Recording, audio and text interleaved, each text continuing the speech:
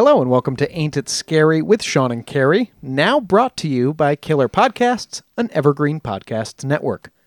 I'm the titular Sean. And I'm the very titular Carrie. This is the show that takes you inside the unbelievable, the unexplainable, the macabre, and the bizarre and tries to find an answer. Hi, Caroline. Hi. What was that about? What was that new intro about? What did I just say? I don't know. You said it, Sean. We are on a network now. Yeah. We're members of a network. We've been courted by one of the big networks. Yeah, I mean, they did ask us to join. This is Killer Podcasts. It's a new kind of subsidiary of Evergreen Podcasts that's mostly focused on true crime, paranormal, and everything that we do. Everything you like. Everything I like, no, for I mean, sure. Listener, if you're listening to this, everything you're into is over here at Killer Podcasts. So spread your arms out. Take a look around the place, our new abode. We welcome you in, and we're going to introduce you to some of our new friends over the next couple of months. Yeah, and if you want to check out more about Killer Podcasts and the other shows on the network, you can go to www.killerpodcasts.com. Other than that, nothing about the show's changing. You'll just hear us say that at the beginning, because they're really, really, really kind. Yeah, and we didn't want to change anything, so that also helps. Now, this week, Caroline, you already know what we're here to talk about. Because we've been talking about it for 3 weeks already. We're here to talk about axe murders. Specifically, we're getting into the second half of The Man from the Train, or, we said it last episode, I'll just say Paul Miller, who Bill James and his daughter Rachel believe is the one who committed that murder in Villisca, Iowa in 1912. Among many others. Now, what we know Paul Miller did is a murder of a family of 3 in Brookfield, Massachusetts, all the way back in 1898. And last week we led you through a number of very similar crimes that happened between 98 and 1906. At that point, the axe killings seemed to stop, but there were a lot of very similar elements between all those crimes that seemed to, at least in Bill James's head, connect him to the crime in Villisca. What did you think, Carrie? Did you think it was compelling? Absolutely. Some more than others. There's a couple that I think might not have been related, but otherwise, yeah. I mean, there's a lot of the same MO for sure. Yeah. So, and especially when you look at that Brookfield murder to the Villisca murder, I thought the similarities were pretty interesting. And obviously, take a look back at next week and give a listen if you haven't yet, because you'll be a little at sea here if you haven't heard the first part of this story. Now, when we last left Paul Miller, and again, remember, no one's actually seen Paul Miller since 1898 when he was headed down the road carrying an axe and maybe not carrying an axe. Yeah, just over his back with like a little bindle with a handkerchief. Oh, hanging from the axe? Yes, of course. He was last seen headed for the train after his employer's family had been murdered. That man was never seen again, and every time I say... Well, never knowingly seen. They didn't... Yes, if he was seen again, he wasn't using the name Paul Miller. Exactly. Paul Miller vanished after that. And so every time I say Paul Miller did something from here on out, it's because we're working under the assumption that these crimes, or many of these crimes, were committed by Paul Miller, including the one in Villisca. And that's how Bill James is interpreting the data. Yes, exactly. The trends. Because it's a lot about trends. The murder of a family by an axe, as we said last week, and I think the week before, is a vanishingly rare crime. Thankfully. Yeah, it's for the best. Now, where we left it last week was a bit of a hiatus for Miller, if indeed it's Miller we're talking about. Because the Jameses could find no crimes between July 13th of 1906 and March 6th of 1908 that seemed even tangentially related to their killer. And as we told you last week, we believe that is because he was probably in jail. There's any number of things a vagrant or a train tramp would have been picked up for and could have been held on around this time. And it's possible that he was breaking into a home and just hadn't done his horrible crime yet when he was caught and arrested for burglary. But we are speculating. Now, there are 2 crimes in 1908 that Bill and Rachel James seized upon. I'm really not sure that these are part of our string, but they do have some of the elements. On March 4th of 1908, the Hart family, just a couple, 2 people, were killed in Fraser, Georgia. Warren Hart and his wife, both killed with an axe. The newspaper reports are very vague, so it's not clear that it was the blunt side of an axe even. Mm-hmm. And this is a small family compared to a lot of the ones we've talked about. However, the murder did happen near the train and in a lumbering area, so Bill James figured it was worth noting. But actually... maybe it's like his version of a little snack. Well, I think the Jameses disagreed on this one. Oh. Like Bill thinks it was probably the man from the train, but doesn't have enough information to say for sure, whereas Rachel thinks probably unrelated. Interesting. Trouble in Paradise? I think the only reason Bill James thinks the Hart family was killed by Paul Miller is that on April 12th of 1908, not too far away in Watauga, Texas, the 3 members of the Gurrell family were killed. An M.F. Gurrell.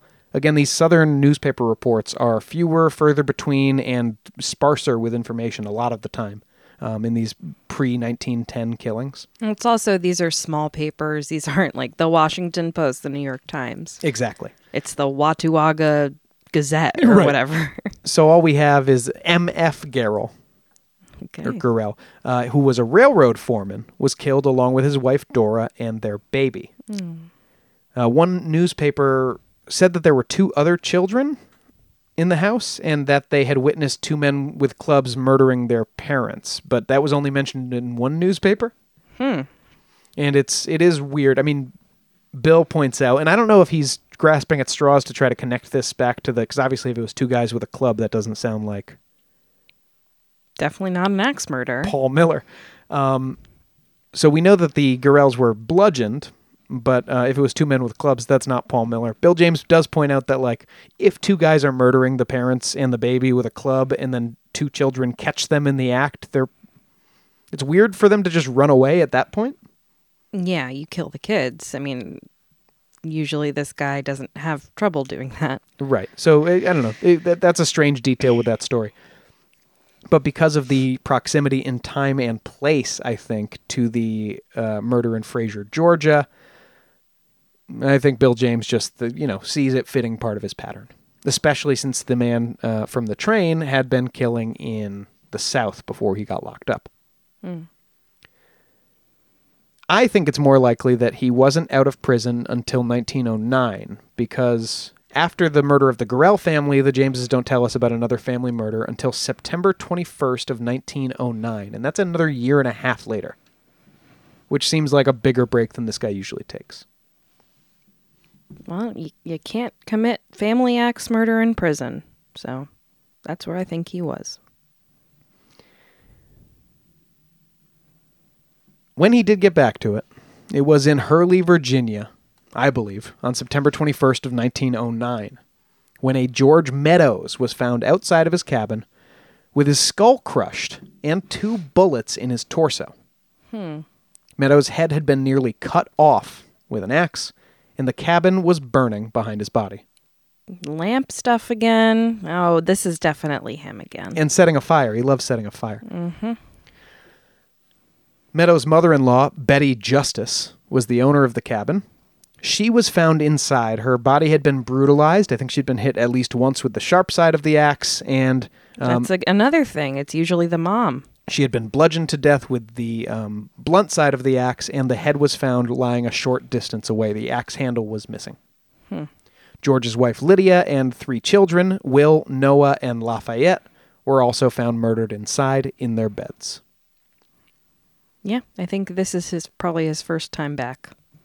It has so many of the similar patterns, and in the resolution of this investigation, unfortunately, also some similar patterns. Oh no!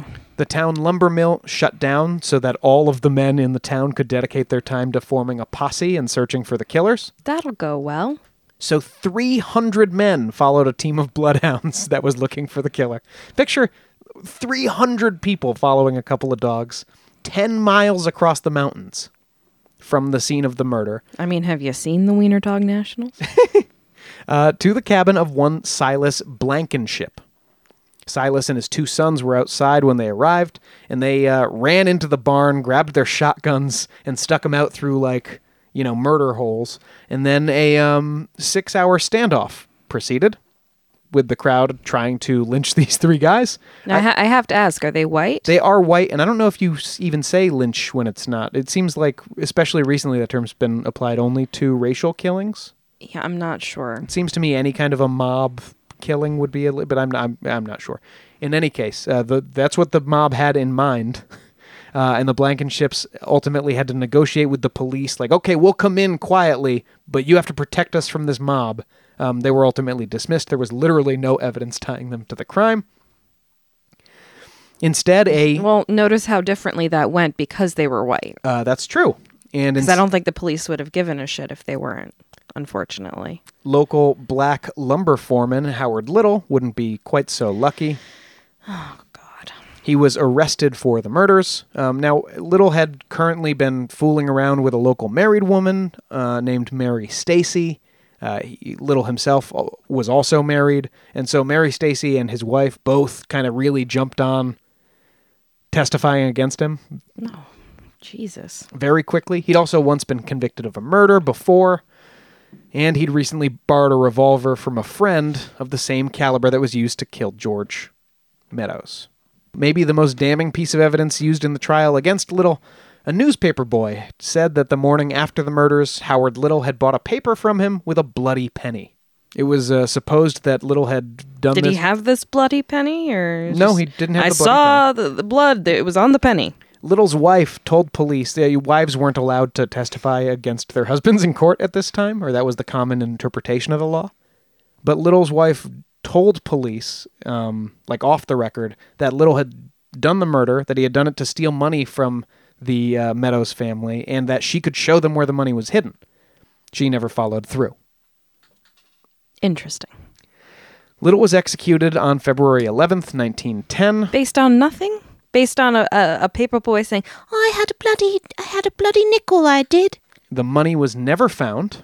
And in fact, I think there was money in the Meadows home as well that was left out. And Little maintained his innocence until the end. Jesus.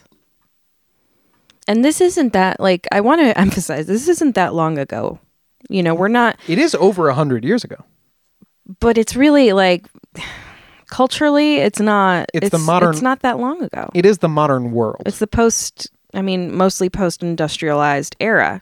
And we still have things, mob justice and things like that going on nowadays. People getting shot for having candy in their hand. People getting put in prison because they shouldn't. Lynching was just made a hate crime this week. It makes me sick, to be honest. This isn't that far away from where we are now.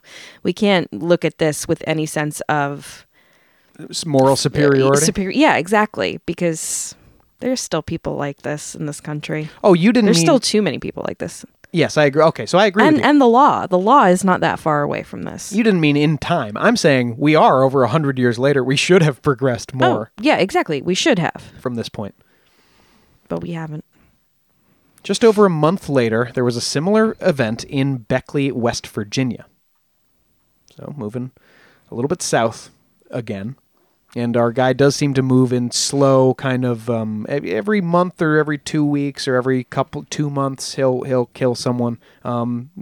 Probably with the rhythms of his work patterns, right? He'll blow into town, get a job, work for a couple of weeks, and then when he gets laid off, have a little fun on the way out of town.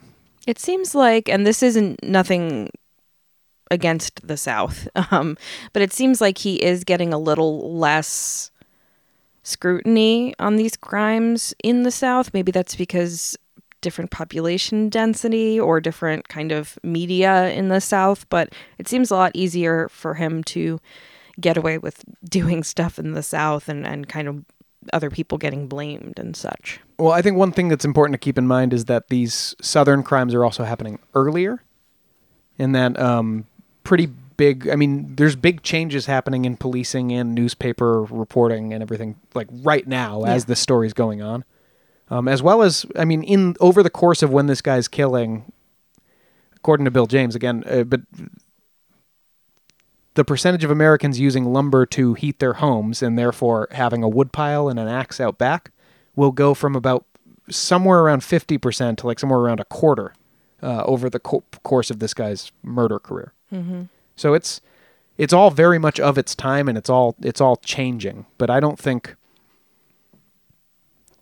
any of these police departments were equipped in any way to catch this guy, because none of them even came close to what was actually going on. No, and we had this kind of problem much more recently as well, probably post 70s. DNA databases have really helped, but I mean, as we've emphasized, people didn't talk to each other. Like police departments from different cities, not to mention different states, not to mention different parts of the country, didn't talk to each other. Even if it was like, oh, we have this family annihilation with an axe and a lamp and a lot of weird stuff. You had the same thing. Like, no one's putting it together. Well, and there's no federal agency for it either. There's no federal police. Mm-hmm. So just over a month later, Beckley, West Virginia, a George Washington Hood, great name. Oh, damn. He was a Union veteran in his mid-80s who was living at the time with his sons Roy and Winfield, his daughter Almeda, and Almeida's daughter Emma, who was 12. Now, Almeda had, I guess, recently come back to the family and come back to Jesus kind of thing. She was an unwed mother, and I can only imagine that had caused some stress with the family. But on Halloween Day... This is another one on Halloween. Yes, there are a couple of repeated dates, and we can talk about that too. On Halloween Day, Almeda and Emma were both baptized at Mount Tabor Baptist Church, the local church that her father attended. The previous day, Almeida's fiance, Mike Farrell, came by at night and stayed till the early morning. So, I guess he was friendly with the family, although it is possible, there was a rumor that George Washington Hood had thrown Farrell out that night for being drunk. In any case, Farrell had supposedly said he would be at the baptism on the 31st if he could find a clean shirt. Okay. It's not clear whether he found that shirt, but he did not attend the baptism. I'm telling you all this because, obviously, he'll be a suspect. Yeah. At 11 p.m. on Halloween, Winfield Hood and a friend returned home after seeing some local ladies for a date. Like legit or like a brothel? No, they had like a social event with some local ladies. Okay, well, the way you said it was very hush, hush, say no more. So. No, but it's two boys out there getting some tail. Okay.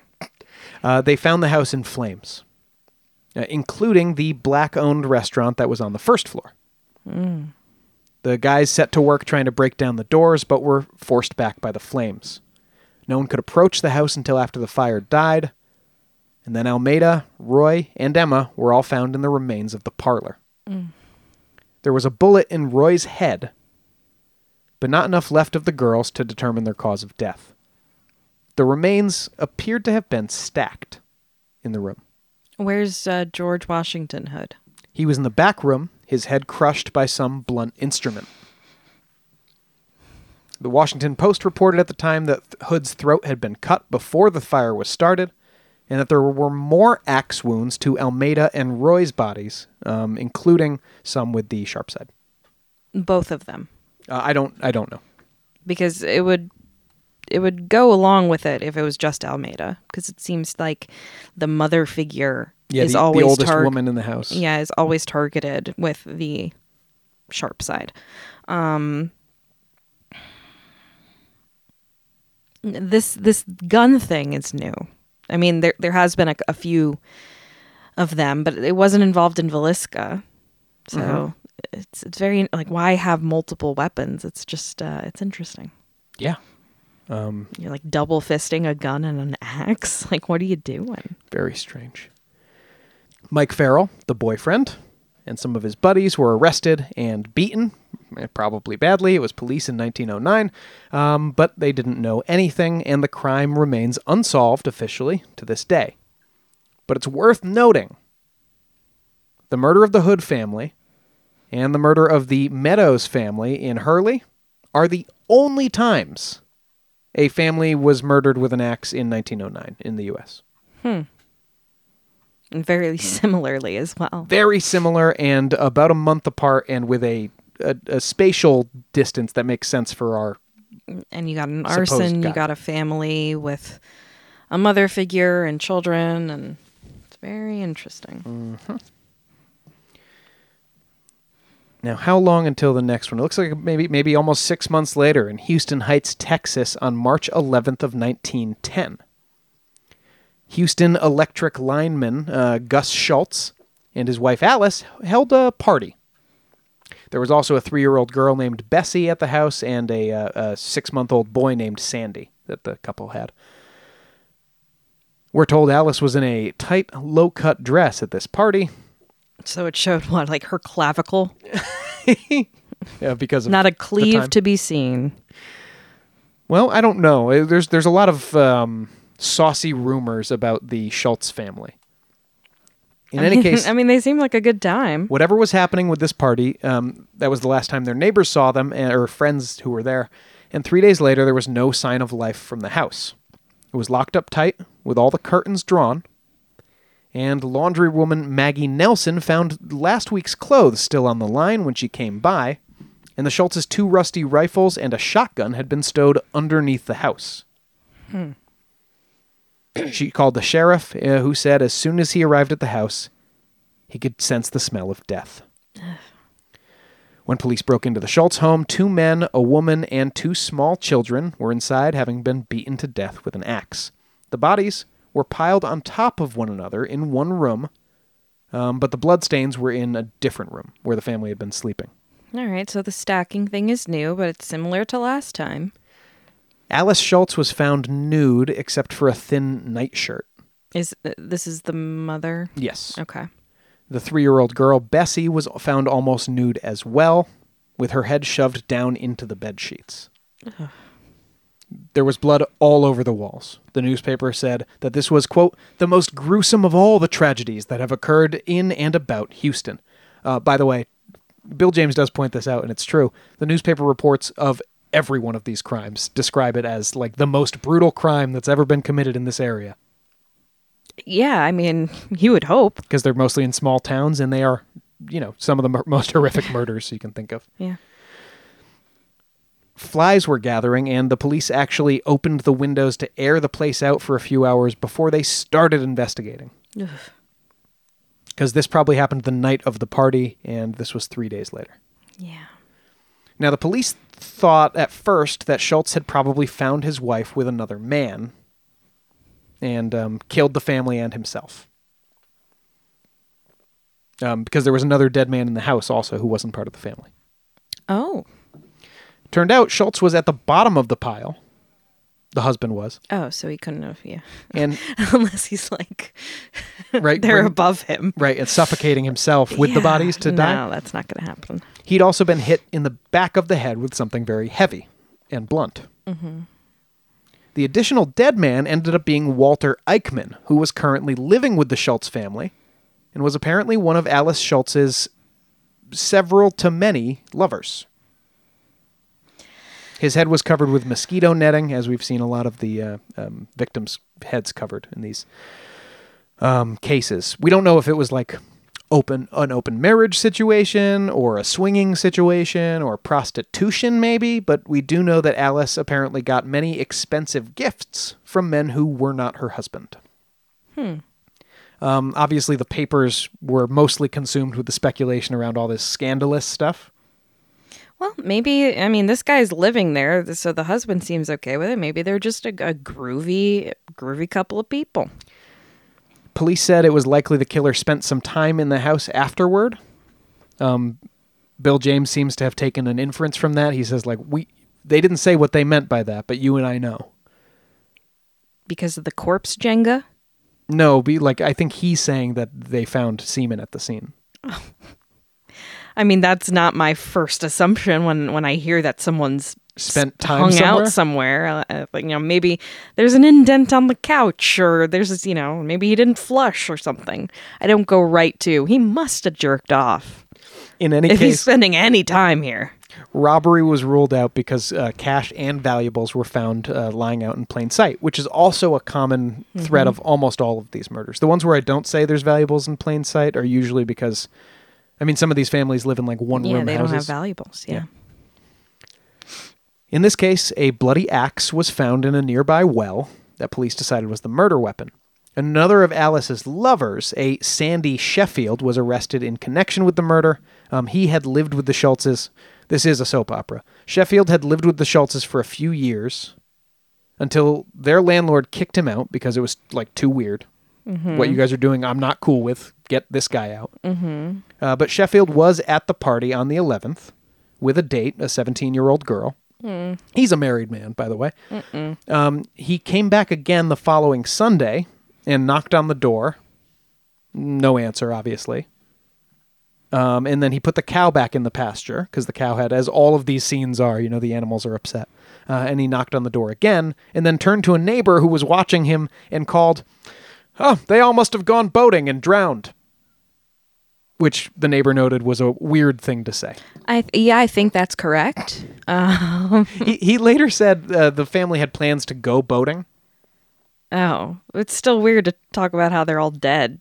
Yeah. Well, I don't know. It's he said they must have all gone boating. Period. Maybe they. I hope they didn't drown. I don't know about that. I don't know about that second part. He ultimately wasn't prosecuted for this, at least not successfully. We don't have any newspaper reports of him being well, convicted. I mean, it's hard to convict someone for just being a socially awkward weirdo. Yeah. It has happened, of course. True. In this podcast, in this story, it has happened. I think the Schultzes are a nice scandalous note to end it on for a break. What do you think so far, Carrie? I mean, that one you actually seemed a little less. What do you think about the Schultzes? Do you think this Sheffield guy is in the frame at all, or is it? No. I think he's just being weird. I'm surprised there's no fire angle, especially if he did indeed spend some time there. We're not going to see fire much for Was the rest. there a lamp involved? Because Villisca didn't have a fire, but it had a weird lamp situation. There's no weird lamp situation mentioned here. Okay. But I think it's probably still the same guy. the stacking of the bodies is pretty specific. I'm going to circle back to an earlier episode, that stacking of the bodies question later. But for now, let's take a break and we'll come back. I promise I have, I don't know, no more than a dozen grisly crimes to tell you about when we get back. Okay. After the break.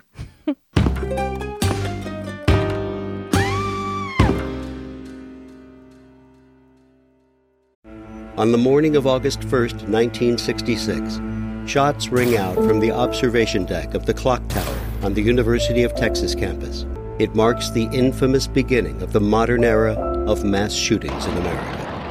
You're listening to Stop the Killing podcast. Join us as we take you behind the crime scene tape to explain global mass shootings and mass attacks. I'm Sarah Ferris, but more importantly, this is Catherine Schweit, the former head of the FBI's active shooter program. I spent 5 years as the FBI's top executive looking for answers to the mass shooting crisis. I've been at the shooting scenes, I've traced heroic acts of bravery, and I've sat silently and listened to the heart-wrenching stories from survivors. Amongst this horror, there is hope. We all hold the key to stop the killing. You just need to know how to unlock the door. Download Stop the Killing and be part of the solution. Search Stop the Killing on Apple, Spotify, and all the usual suspects.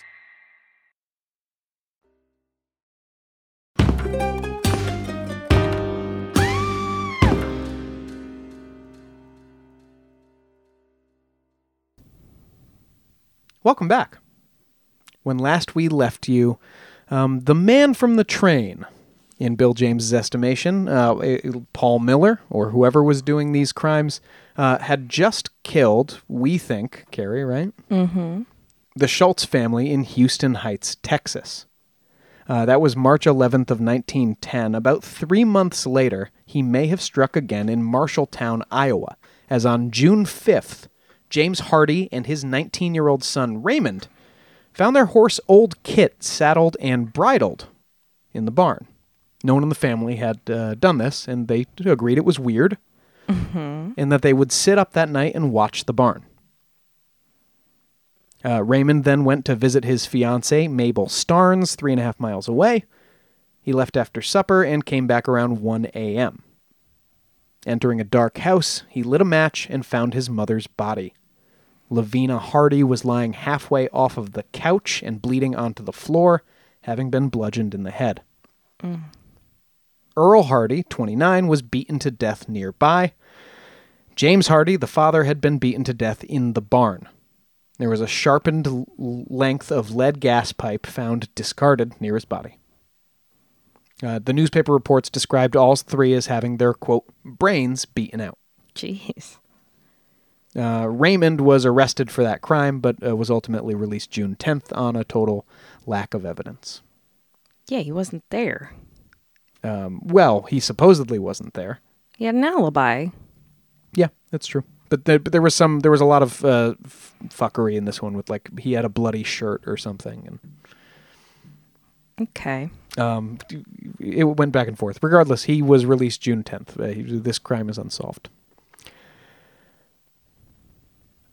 Over half a year later, in Martin City, Missouri, that December, on the 10th, a concerned mail carrier noticed the Bernhardt family hadn't picked up their mail in a few days. This is a common scene, too. The mail carrier went to check out the house with some workers he found down the road. They found that the dogs were chained up near the barn and hadn't had food or water in days. They were close to death from thirst and starvation. In the barn, they found a horse straining to eat a small pile of hay that was just out of its reach because it was tied up. And in that pile of hay, they found a body. Oh, God. With more bodies stacked and covered by hay nearby. Isn't that like Hinterkaifeck? Yes, it is, Carrie, and we'll talk about Hinterkaifeck later in this episode. Man. George Bernhardt, age 40, Tom Morgan, age 17, and James Graves were the three victims in the barn. All three had been hit in the head with a pickaxe. Ooh. I said, ooh. Oh, I thought you said who. I was like, well, I don't know. That's the point. Inside, 75-year-old Emmeline Bernhardt, George's mother, had her skull crushed by a clock weight, and she was stuffed into a closet. There were bloody fingerprints left outside and inside the closet. Based on the size, police felt it was probably a man's hand, and it was 1910, so that was about all they could do with fingerprints. Now, does Bill James think that Paul Miller is branching out in weapons because not every family now has an axe just on hand? In this case, yeah. So he thinks that the axe is, if there was an axe, this guy was going to get an axe because he was probably, almost certainly a woodcutter by trade. Our friend Paul Miller was described as an accomplished woodcutter. But certainly this guy seems to have been killing near lumber areas and moving around on the railroad. So likely swung an axe 1,000 times a day. If he can find an axe, that's what he's going to use. But he wasn't bringing an axe to the scene. He was just grabbing whatever was around and killing a family with it. Yeah, it just so happens that he seems to... I think he chose houses that had a wood pile when he could, because he could grab the axe. Yeah, but there are some of these where some other blunt object was used, and Bill James notes, like, yes, if someone's killed with the blunt side of an axe, that's more reason to think it's our guy, but just because they were killed with some other blunt object doesn't mean it couldn't have been him if the other elements are there. The Bernhardt family was well off and very private. They hired out from employment agencies for their labor on the farm because they didn't trust anyone from the area. They didn't talk to their neighbors. They weren't very well liked for that reason. They hid all their money in the kitchen instead of trusting to banks. And they would forbid hired help from even speaking to their neighbors. It's too bad because they just ended up getting killed anyway. So maybe you should have enjoyed life a little more. That's right. I think Tom Morgan and James Graves were both working on the farm at the time. The pickaxe that had been used for the murder was found in the barn with the head flown off and the handle covered in blood. A shirt button was found near the dead men, who did have all the buttons on their shirts. So it's assumed that came from the killer's shirt. Not that I don't know how much good that does us. The clock weight that was probably used to murder the missus was found in the barn. And a strong box in the kitchen was left undisturbed. As I said, they didn't use the bank, right? All of their money was in the kitchen. No one had taken that. While the hired man and the 17-year-old were both killed with a single blow to the head, newspapers noted the additional savagery with which both of the Bernhardts were beaten. There's a postscript to this one. On August 20th of 1916, a guy named Henry Muller and his wife were murdered on their farm in Stillwell, Kansas. 1916 is after Paul Miller would have stopped working in the U.S. And a guy named Bert Dudley actually confessed to that murder, seemed pretty clearly to have done it, and was lynched by a mob for it. Do you think this was related to the other Muller murder? I don't. I think the reason I mention it is just because Bill James mentions it, because it's possible, this incident being 7 miles from where the Bernhardt family was murdered. And yeah. It's possible this guy just also did that. But it's worth noting because it has so many elements that are similar to the man from the train. Here we hit an aside, Caroline. 11 black families were murdered in Texas, Louisiana, and Mississippi from 1911 to 1912. That's horrible.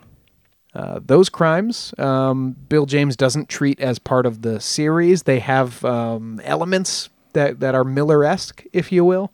But Bill James and Rachel James just give us a quick treatment of these murders in their book because these crimes have all been laid at the feet of Clementine Barnabet. Oh. And in the words of Bill James, people want to say she did it. I'm not going to argue with them. That's not what I'm here to do. But he does think maybe one or two of these actually could have been our guy. The times and places certainly intersect. Clementine Barnabet was an 18-year-old girl who confessed to the murders of 35 people. What? How have I never heard of her? She was convicted of one murder, and she is a really interesting story that we are going to circle back to on another episode after we take a very long break from axe murders. Yeah, let's not divulge too much of her story because I'm already fascinated. Right, so let's put a pin in that for now, and I'll just say that when we circle back to Clementine Barnabet, we'll have to discuss the possibility that one or more of those murders were committed by Paul Miller. But given the time, I mean, he would have been in full berserker mode if he was doing all of these, because 1911 was a very bloody time for axe murders. Back to ones we do think he may have been involved in. In San Antonio, Texas, the Cassaway family was murdered, all 5 of them, March 21st of 1911. Lewis and Elizabeth Cassaway and their 3 kids. San Antonio is the biggest city we'll talk about. Period. This guy didn't... and a word about... Here's what I want to circle back on. We've noticed the last couple of houses haven't been on fire. Yes. And you know that the Villisca house wasn't on fire. And what that's been chalked up to is the idea that the early murders, the ones in the South, were mostly taking place on isolated farms away from or nearby to a small town. Starting after he gets out of jail, more and more of these crimes are committed not outside of small towns, but in small towns that aren't big enough to have their own police force. Towns like Villisca, or towns like Marshalltown, Iowa. Or towns like Martin City, Missouri. Actually, that one I think that was a whistle stop, basically, on a railroad line. But these are small communities now that he's killing in. And the fire might bring more attention. More attention too quickly. Yeah. So now his new fun way to do it is just locking up all the doors and windows, and that becomes our telltale. But there's enough...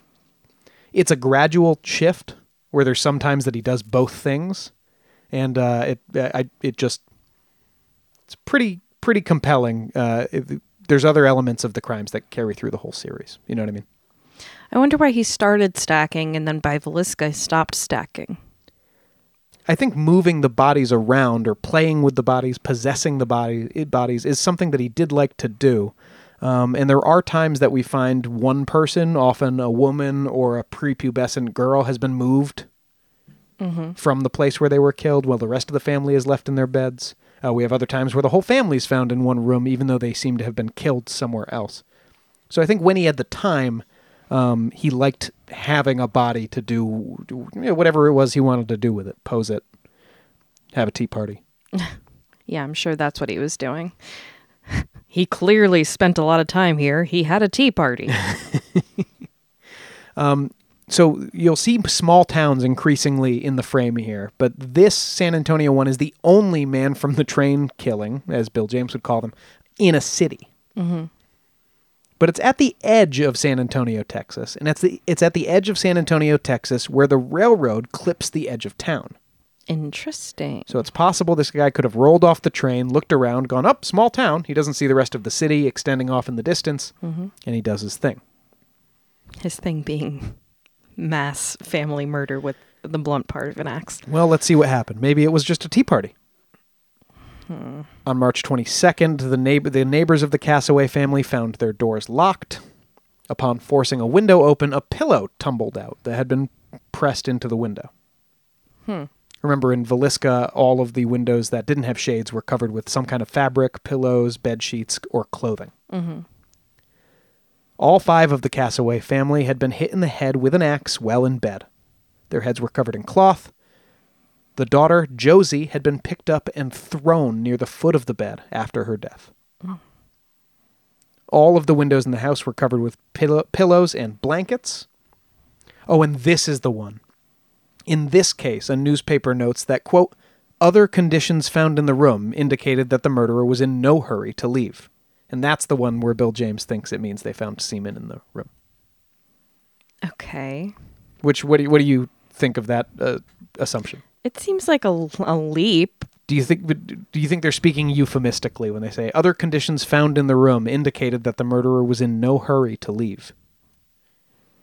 It could have been smoked tobacco or something. That, or maybe doing stuff to the bodies, taking your time with that. I think if it's just, I don't know if I feel like speculating, but I think if it's just semen, you kind of do your business and you're out of there. Right. You're not hanging around your little puddle or whatever. Not necessarily an extended project. I wouldn't think so. 3 months later in Ardenwald, Oregon, and this is far away. Yeah. But it is 3 months in between. The Hill family, William Hill and his wife and 2 children, were bludgeoned with an axe in their sleep. Nothing was taken, and clothes had been hung over all the windows, and the house was locked up tight before the killer left. The following month in Rainier, Washington, just a little ways away, the Coble couple, Archie and Nettie Coble, were bludgeoned with an axe that had been left in their bedroom. Left in the bedroom after the crime. They didn't store the axe in their bedroom. That would be a weird choice. Nothing was stolen, despite money and valuables being left in plain sight, and the covers had been drawn over both people's heads. Now, when we covered Villisca, we asked, when we started covering Villisca in connection to this crime, part of the question was, why weren't these police noticing the similarities? Why weren't the newspapers noticing the similarities between all these axe murders? Well, they were, in a lot of cases. The newspapers in Rainier, Washington, and the police department immediately noted the similarities between this crime and the one in Oregon the month before. Yeah, I feel like it would be impossible to miss. Absolutely, and it actually... it all went up to more of a fever pitch when a Japanese woman was murdered, also with an axe.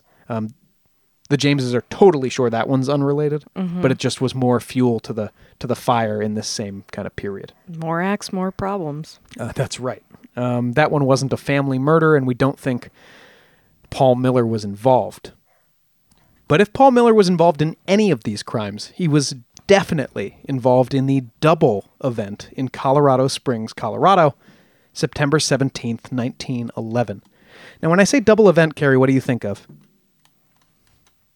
Like a berserker mode situation. But I mean, is there a particular killer that comes right to your brain? Jack the Ripper. Because we talk about the double event with we haven't talked about Jack the Ripper on this show, but those words, the double event, always comes up. They felt that he was interrupted during one of his, after a kill, but, he liked to play around after that, and he was probably interrupted, which means that the same night he went and found someone else to be a victim because he hadn't been satisfied by the first one. Right. Well, Paul Miller had a double event too. And since Paul Miller's crimes are not murdering a prostitute, but murdering a family, It's a lot of work. it's a lot of work. And that's what the Wayne and Burnham families found out on the night of September 17th of 1911. The first family found was the Burnham family, May Alice Burnham, along with her 3-year-old son John and her 6-year-old daughter Nellie Emma. All three had their skulls crushed with the blunt side of an axe. May and John had both been killed in their sleep. Nellie Emma was out of her bed. Husband and father, the family's husband and father, A.J. Burnham, was a tuberculosis patient who the family had moved out to Colorado Springs so he could go to a nearby, what are they called, sanatorium? I think they called them sanatoriums. Yeah, the springs especially were very popular for treatment. That mountain air. Mm-hmm. So people could go to, supposedly the fresh air would help clear up your TB. In a lot of cases, it was just a more pleasant place to die. Yeah. As I said, Nellie was found out of bed, and something in the room caused the chief detective to describe the murderer as a, quote, moral pervert. Well, I think we can probably assume from that that's a little more clear cut than you spent some time there. Right. The blinds were drawn, the windows were covered, and the house was locked up tight. A bowl of bloody water was found in the kitchen where the killer had washed his hands, and a small pile of ashes was found in front of the stove with a partly burned Sunday newspaper. The lower part of a lace curtain on one of the windows, the one they think he probably exited through, was also found burned. Okay, so maybe he tried to set a fire, and it just didn't take. It could be. It could be. Now, some ink was spilled on the way out of the Burnham's window, and there was a pretty clear thumbprint in blue left on the sill. Very smart. Doesn't help because it's still 1911 and Yes. this guy's prints still aren't on record. But it does lead police to believe that this was the second crime he committed that night. Mm-hmm. Because if this was the first crime, if he left the Burnham's house with blue paint on his hands, then more fingerprints would have been found next door at the Wayne house. Henry and Blanche Wayne and their 2-year-old daughter Lula May were found after the Burnhams. Henry was also a patient at the TB retreat and was pretty friendly with AJ. The families would play together and go out together, that kind of thing. Mm-hmm. All three of this family also found with their skulls crushed with the blunt side of an axe. The murder weapon was found leaning against the Wayne house. So the Waynes were killed first. Yes. Okay. A.J. Burnham, the father of the one surviving member of these two families, was obviously investigated. But it was determined that not only did he have no motive, he was too sickly to have done anything close to murdering 6 people. Mm-hmm. In both houses, a lamp had been moved and its chimney removed. And in both houses, valuables had been left in plain sight and nothing had been taken. On that lamp grind again. So, many of these victims have had company on the days that they were killed. Did we talk about that last week? Mm-hmm. And so it was possible he's watching the families, seeing that they have company. That lets him know if there's people home and he's not just wasting his time. How many people? Right. So in trying to explain the double event, it doesn't seem like he was interrupted. And in any case, he only went right next door to do more murders. Mm-hmm. Bill James speculates that he was just so excited by his first kill that he went on to the next one. It was probably convenient. Maybe the girls were playing together that day and he kind of got a lay of the land. Well, bingo. He also says it's possible, if this guy did watch these houses, he could have seen Nellie Burnham, the 6-year-old, and if this man was sexually attracted to prepubescent girls, that seems clear. He sees Nellie playing with the neighbors, breaks into what he thinks is her home, but is in fact the Wayne house. And so I'm not going to waste my time while I'm here. He kills the Wayne family and then goes to the Burnhams to finish the job that he wanted to do in the first place. It's so crazy. Never again would he kill 2 families in one night, but as we know, this isn't the most victims he would claim, since more were killed in the Villisca case and more were killed in the Ackerman family case in Florida as well. 2 weeks later, Monmouth, Illinois, the Dawson family was killed. William Dawson, his wife Charity, and their 13-year-old daughter Georgia were beaten to death with a length of lead stovepipe, a weapon we've seen before in this series. William and Charity's heads were both bashed in their sleep. 13-year-old Georgia was found out of bed. The blinds were drawn and the windows were covered, but the back door was left unlocked, which is a difference from our usual pattern. Mm-hmm. Although the authors of this book do point out that one newspaper said the neighbors broke in to find the family. So in that case, maybe that back door was locked to begin with. But also the Lyerly family and the Showman family murders had doors that were left wide open anyway. So, maybe it gets interrupted sometimes. Maybe some of these aren't part of our series. Right. But he does seem to be picking up the pace a little bit, because that was just 2 weeks after the previous murder, and just 2 weeks later, on October 15th of 1911, the Showman family of Ellsworth, Kansas. Now, this is a really creepy one, because that same night, the Marshal of Ellsworth, Kansas, Morris Merritt, was up late reading in his front room, which apparently is like literally steps from the railroad track, like within 20 feet. And he heard scratching at his back door. So he stopped and listened, but the noise stopped. Next morning, and this is like that old urban legend with the hook or something, the marshal found the screen had been pried off the back window of his house, and someone had tried to get the window open. The screen was left leaning neatly against the building. Meanwhile, across town, chauffeur William Showman, his wife Pauline, and their 3 children, all under 5 years old, were murdered with the blunt side of an axe. All were found in the room where all of them slept, and all of them were found in bed. Pauline's body, the wife, was apparently posed in, quote, a disgusting manner, post-mortem. And one of the newspapers said that the baby, the youngest child's head, was removed. Ugh, God. The killer had entered through a back window screen, as Paul Miller always did, and the axe had been dropped in the same room as the victims. It was later found that it had been taken from a neighbor's yard. Finally, next to that axe, a kerosene lamp on the ground with its chimney removed. Lamp stuff. This house, too, was locked up tight on the way out. Now, again, the local papers in Kansas immediately connected this crime to the double family murders in Colorado Springs and the murder in Monmouth, Illinois. Mm-hmm. So people were drawing connections between these things at the time, and there were headlines like, axe-crazed maniac on the loose, ? And then just nothing was happening? The problem is it's really hard to investigate that angle, and so small-town sheriffs then end up working with what they have and following whatever silly local rumor brings them to either arrest a boyfriend or, in the earlier and more southern cases, killing a black man in too many cases. That's 14 people dead in 14 weeks. It's crazy. Interestingly, Miller seems to have gone dark here for 7 months before jumping back into what you could describe as a berserker mode. Maybe another short jail stint, and then if he's going into berserker mode, he's been all pent up. Bill James says the same thing. Could be a minor crime he's picked up for. He spends 7 months in jail. Mm-hmm.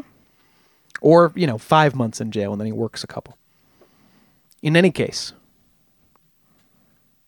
it was June 5th, 1912, before the Hudson family, just a couple, Rollin and Anna Hudson, had their heads crushed in bed with an axe or similar instrument. We don't know if this was an axe, although Anna's maiden name was Axe. Oh, this is the one with the girl that's named Axe. Anna, A-X-X-E. I think you mentioned that last week, yeah. Unless there was someone else who had the maiden name Axe. Well, last week we had Texas Butterworth. No. It was someone with the last name Axe. So I think you mentioned that one. Oh, yes, of course I had, because this was discussed in the Villisca episode. Mm-hmm. The Paola, Kansas murder was one of the ones that our old friend Wilkerson, the private eye, had said was committed by, what was the supposed hitman's name? William Mansfield. Remember, Wilkerson was trying to paint Frank Jones as having hired William Mansfield to kill the Moore family. One of the crimes that Wilkerson had claimed that guy had definitely done was this murder in Paola, Kansas. The Hudson's Heads, now we'll get into the details and we'll see if you recognize anything here. The Hudson's Heads had been covered with sheets. On a box next to the bed was a lamp with no chimney. Lamp stuff. There was an open window in the other bedroom, which is a small departure from our pattern, but the screen had been removed, which is how our guy seems to get into the house. Anna Hudson's jewelry was all left in plain sight, and this was just 4 days before the murder in Villisca. This was the crime, remember, with the pig-faced man? Yeah. I can't forget that. Pig-faced man was investigated heavily. They never found out who he was. Just a pig-faced man. That's right. Living his life. And then we came to the Villisca, Iowa case. The murder of the Moore family and the Stillinger girls, all 8 of them, on June 9th. And, well, again, the newspapers at the time connected it immediately to previous crimes. And, well, that did tie into the investigation a little bit, with Wilkerson saying Mansfield was essentially a serial murderer. They just used it to tie back into the same tactic they were always going to do, which was pick a local kind of down on his luck dummy who's tangentially connected and just say he did it so he can collect the reward money. It's possible that the Paola murder was the last crime committed by Paul Miller. If Paul Miller did these crimes, it's possible that it's possible the Villisca murder was the last crime he ever committed in the United States. Oh, in the United States. It's possible it's the last one he committed. Right. But a few months later, in Payson, Illinois, the Pfanschmidt family, Charles and Matilda Pfanschmidt, their 15-year-old daughter Blanche, and a 19-year-old teacher who was boarding with them at the time, named Emma Campen, were all bludgeoned to death, and the house was set on fire. The crime happened 6 to 8 miles from the nearest railroad. The reason I'm not sure this one... There's a guy named Ray Pfanschmidt, Charles and Matilda's 20-year-old son, who was tried 3 times for the murders. Wow. Until the Illinois Supreme Court ultimately stepped in and told the local court to, back off, basically. That's enough. Yeah. We're done here. That's enough, guys. So the only problem with the Pfanschmidt murders is there's no weird lamp stuff. There's no, the windows are all covered with cloth. There's no, all the heads were covered with cloth. We don't know because the house was set on fire. The house didn't ignite until a day or 2 after the murder. In some reports, neighbors did complain about smelling burning meat near the house. Oh, God. But it wasn't until 2 days later that the house suddenly burst into flames. So it could be, our guy Paul Miller sometimes sets fires badly. Right. Or fails to set fires. So it's possible he lit a fire, left, and then the fire kind of died and smoldered for a few days before ultimately being kicked up by the wind and consuming the house. But at the time... people decided that was evidence that the fire was on some kind of a time-release fuse. And Ray Pfanschmidt was in the business of dynamiting stuff. He had taught himself how to use dynamite and was making a career of just helping surveyors level road grades and stuff like that. So, I don't know. And he was kind of a man about town who was looking to make a fast buck in the rising automobile industry. So he was just kind of not trusted by, sounds like his surviving family members and by the community. So, I don't know. Ray Pfanschmidt, a lot of the evidence against him had to do with a track running a certain way along the lawn that people said they knew had to be his carriage. Interesting. Because of the weight ratios of his broken wheel. Okay. It was local gossip type stuff.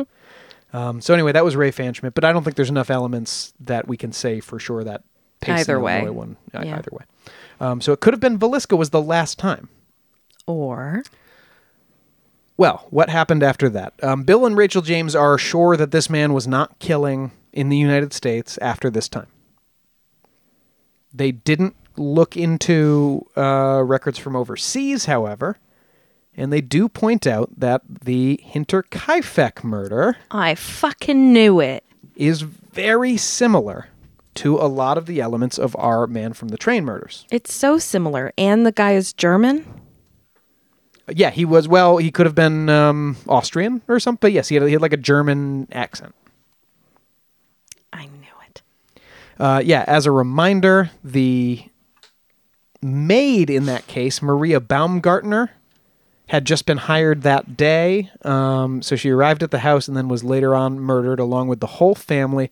That was Victoria Gabriel, her father, Andreas Gruber, her mother, Kazilia Gruber, her daughter, Kazilia Gruber, and her son, Joseph Gruber, 2 years old. And remember, there was all the gossip stuff in that case, too, where there was a neighbor who was possibly Joseph's father.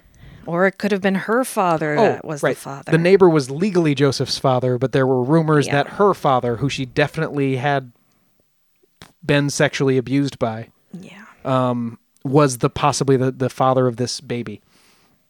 And I think when we did the Hinterkaifeck story, go back and listen to that, by the way, but we ultimately came down on the idea that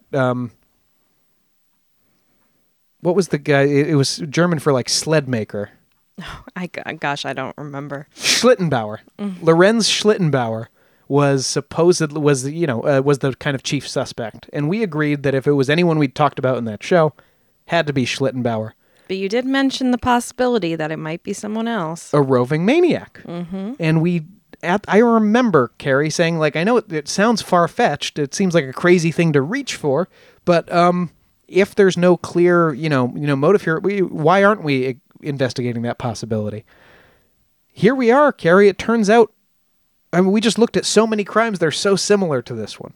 Now, here's some problems. There isn't any lamp stuff, but it's 1920. Maybe they're just, I don't know if I know how the Hinterkaifeck house was lit.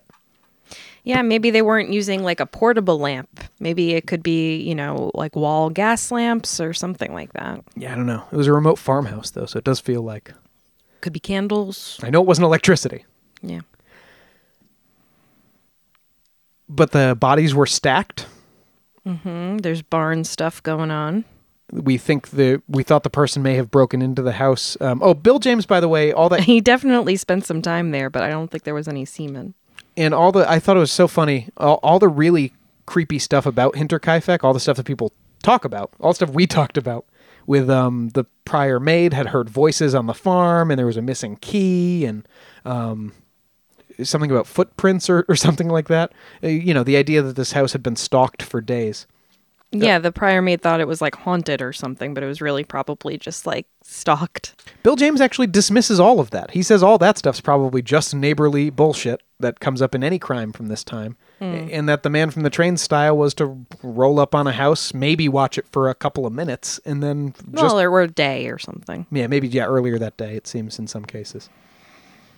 Yeah, it adds to the spookiness of it. Definitely adds to the spookiness of it. And we even have, I think in that case, there was also like a place where someone could have laid in the barn. Yeah, and there was stacking, wasn't there? In Hinterkaifeck? Yeah. Yes. All the family except the youngest daughter, and Kazilia. the maid's head was covered? She was left in bed and her head was covered, yeah. I don't know. I kind of like Paul Miller for this one. It's interesting. Now, it's not like there's a unbroken string. What I've shown you is not unbroken, but a pretty compelling string of similar murders. And the breaks in it makes sense as short prison sentences. Right. It doesn't make sense to have the break from 1912 to 1920 necessarily, unless he went... Well, maybe there were more axe murders, and Hinterkaifeck's just the more famous one. I mean... We're not getting a lot of news from outside of the country, certainly not about just like random murders. And certainly not random murders from 1915 to 18. Yeah, maybe there were a bunch, but they're all in like foreign newspapers that people didn't ever translate and might not even exist anymore. I don't know. I kind of like it. What about the Axeman of New Orleans? Is this at all related to him, or is that just a completely other guy? Completely other guy, also adding to the insane body count of the American Midwest and South in 1911 specifically. Axe. 1911 and 1912 were just a crazy time for family axe murders. Yeah, I wouldn't want to be alive in that time anyway. But the New Orleans Axeman really didn't. There's a lot of elements that make it very different from these crimes. Specifically Italians, usually. I think he was killing with the sharp side of the axe. Yeah. It was. I figured I'd ask, but I really like Hinterkaifeck as being related, especially if this could be Paul Miller's home country. Maybe he was like, okay, the heat's too hot here now. And the heat was getting hot, right? I mean, especially with Villisca, and is that his most people at one time? No, the Ackerman family in Florida back in like 1900. Oh, that was like 9, right? Yeah, 1908 or 1909. But yeah, he's getting a lot more heat and, go back to the motherland, kill there for a bit. Why not? 1906, 9 members of the Ackerman family. I like him for Hinterkaifeck, I do. It's very interesting. Well, I don't like him at all. I don't like him, obviously. So, yeah, we have it's very scary. It's a tiny, greasy-haired, very wide, muscly man. Angry at the world. Never been treated well a day in his life. Sees no reason to treat anyone else nice. Has horrible sexual perversions that he's stopped trying to fight. Yeah. Has weird lamp stuff going on. Weird lamp stuff. Yeah. Has issues with women, certainly. Not even beyond the young women that he abuses. A lot of the times the mothers or mother figures are targeted by worse violence. So something's going on there. We don't know anything about his childhood, obviously, because there's no mention of this Paul Miller before or after the Brookfield murder. But what do you make of these different behaviors? So I feel like moving the lamp specifically around the house is both practical to see what he's doing, but also weird and ritualistic, right? Yes.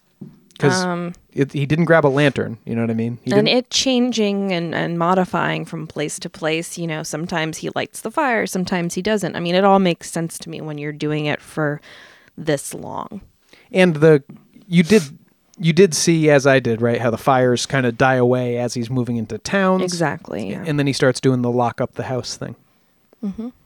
But the lamp as a common element through the whole string, the victims' heads being covered with cloth, that I think is practical too. He's just stopping some of the splashback.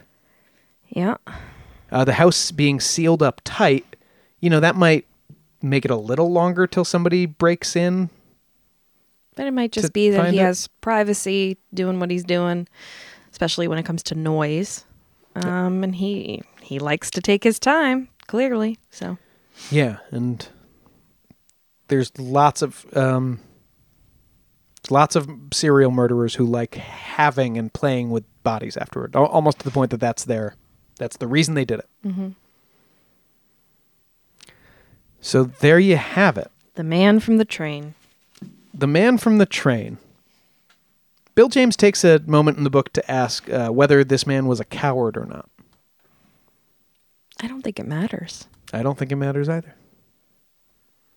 He is doing something cowardly. Sure, murder is always cowardly, right. But well, especially I don't really give a shit why he's doing what he's doing. It's still terrible. Yeah, it is. And what do you think about the idea that this book was written in 2017, and the Villisca murder was 1912. Yeah, it's remarkable that they got this amount of evidence and corroboration on this stuff. It's pretty amazing. Yeah. And listeners, if you have... I'm obviously completely in love with this book, and I may be in love with Bill James. Hey. So if you have any other thoughts, like if anybody... I would love to hear holes poked in this theory. That's sort of what I'm putting the call out for. You love to hear holes poked in any theory. But for me... I don't think that all of these murders were committed by the same guy, but I think a lot of these murders were committed by Paul Miller, in all likelihood. I do too.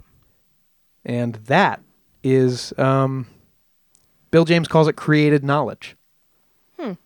Like how, for the longest time, nobody knew what a dinosaur was. That's Right, the and then example you he do. gives. And now 5-year-olds know a bunch of different kinds of dinosaur. Mm-hmm. You want me to name some? No. Like T-Rex, Everyone knows that one. Stegosaurus, Brachiosaurus, Plesiosaur. Plesiosaur. Stop.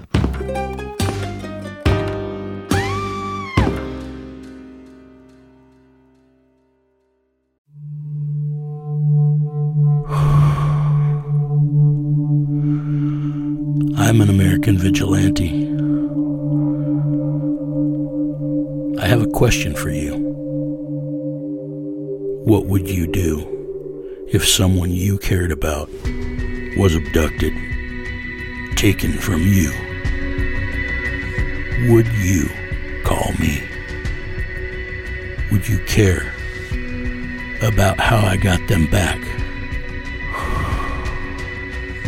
Download American Vigilante now.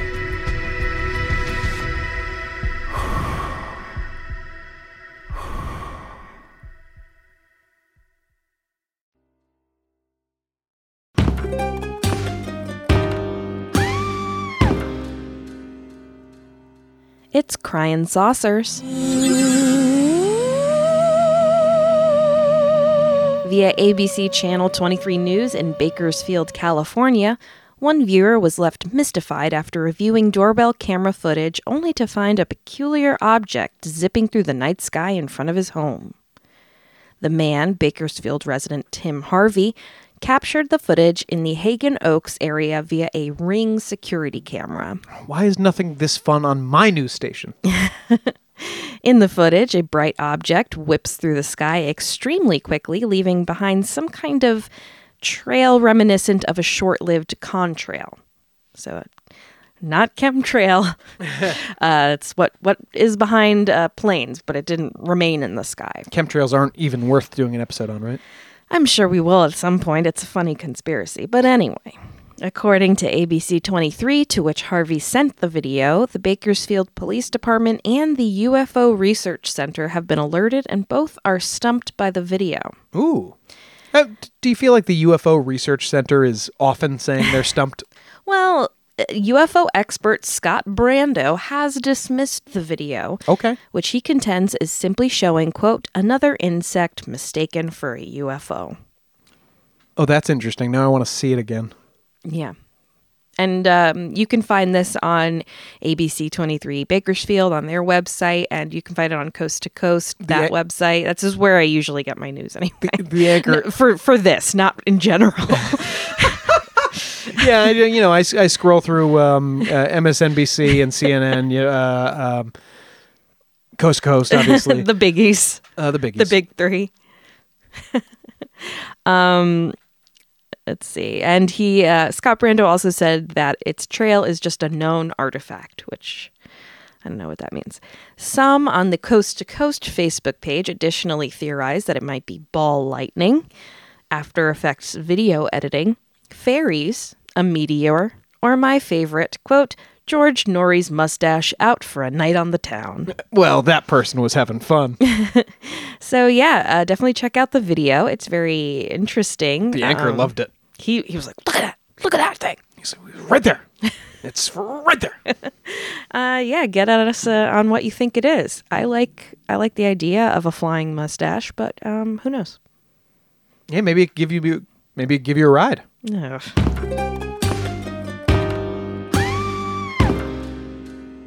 That's it for this episode of Ain't It Scary with Sean and Carrie.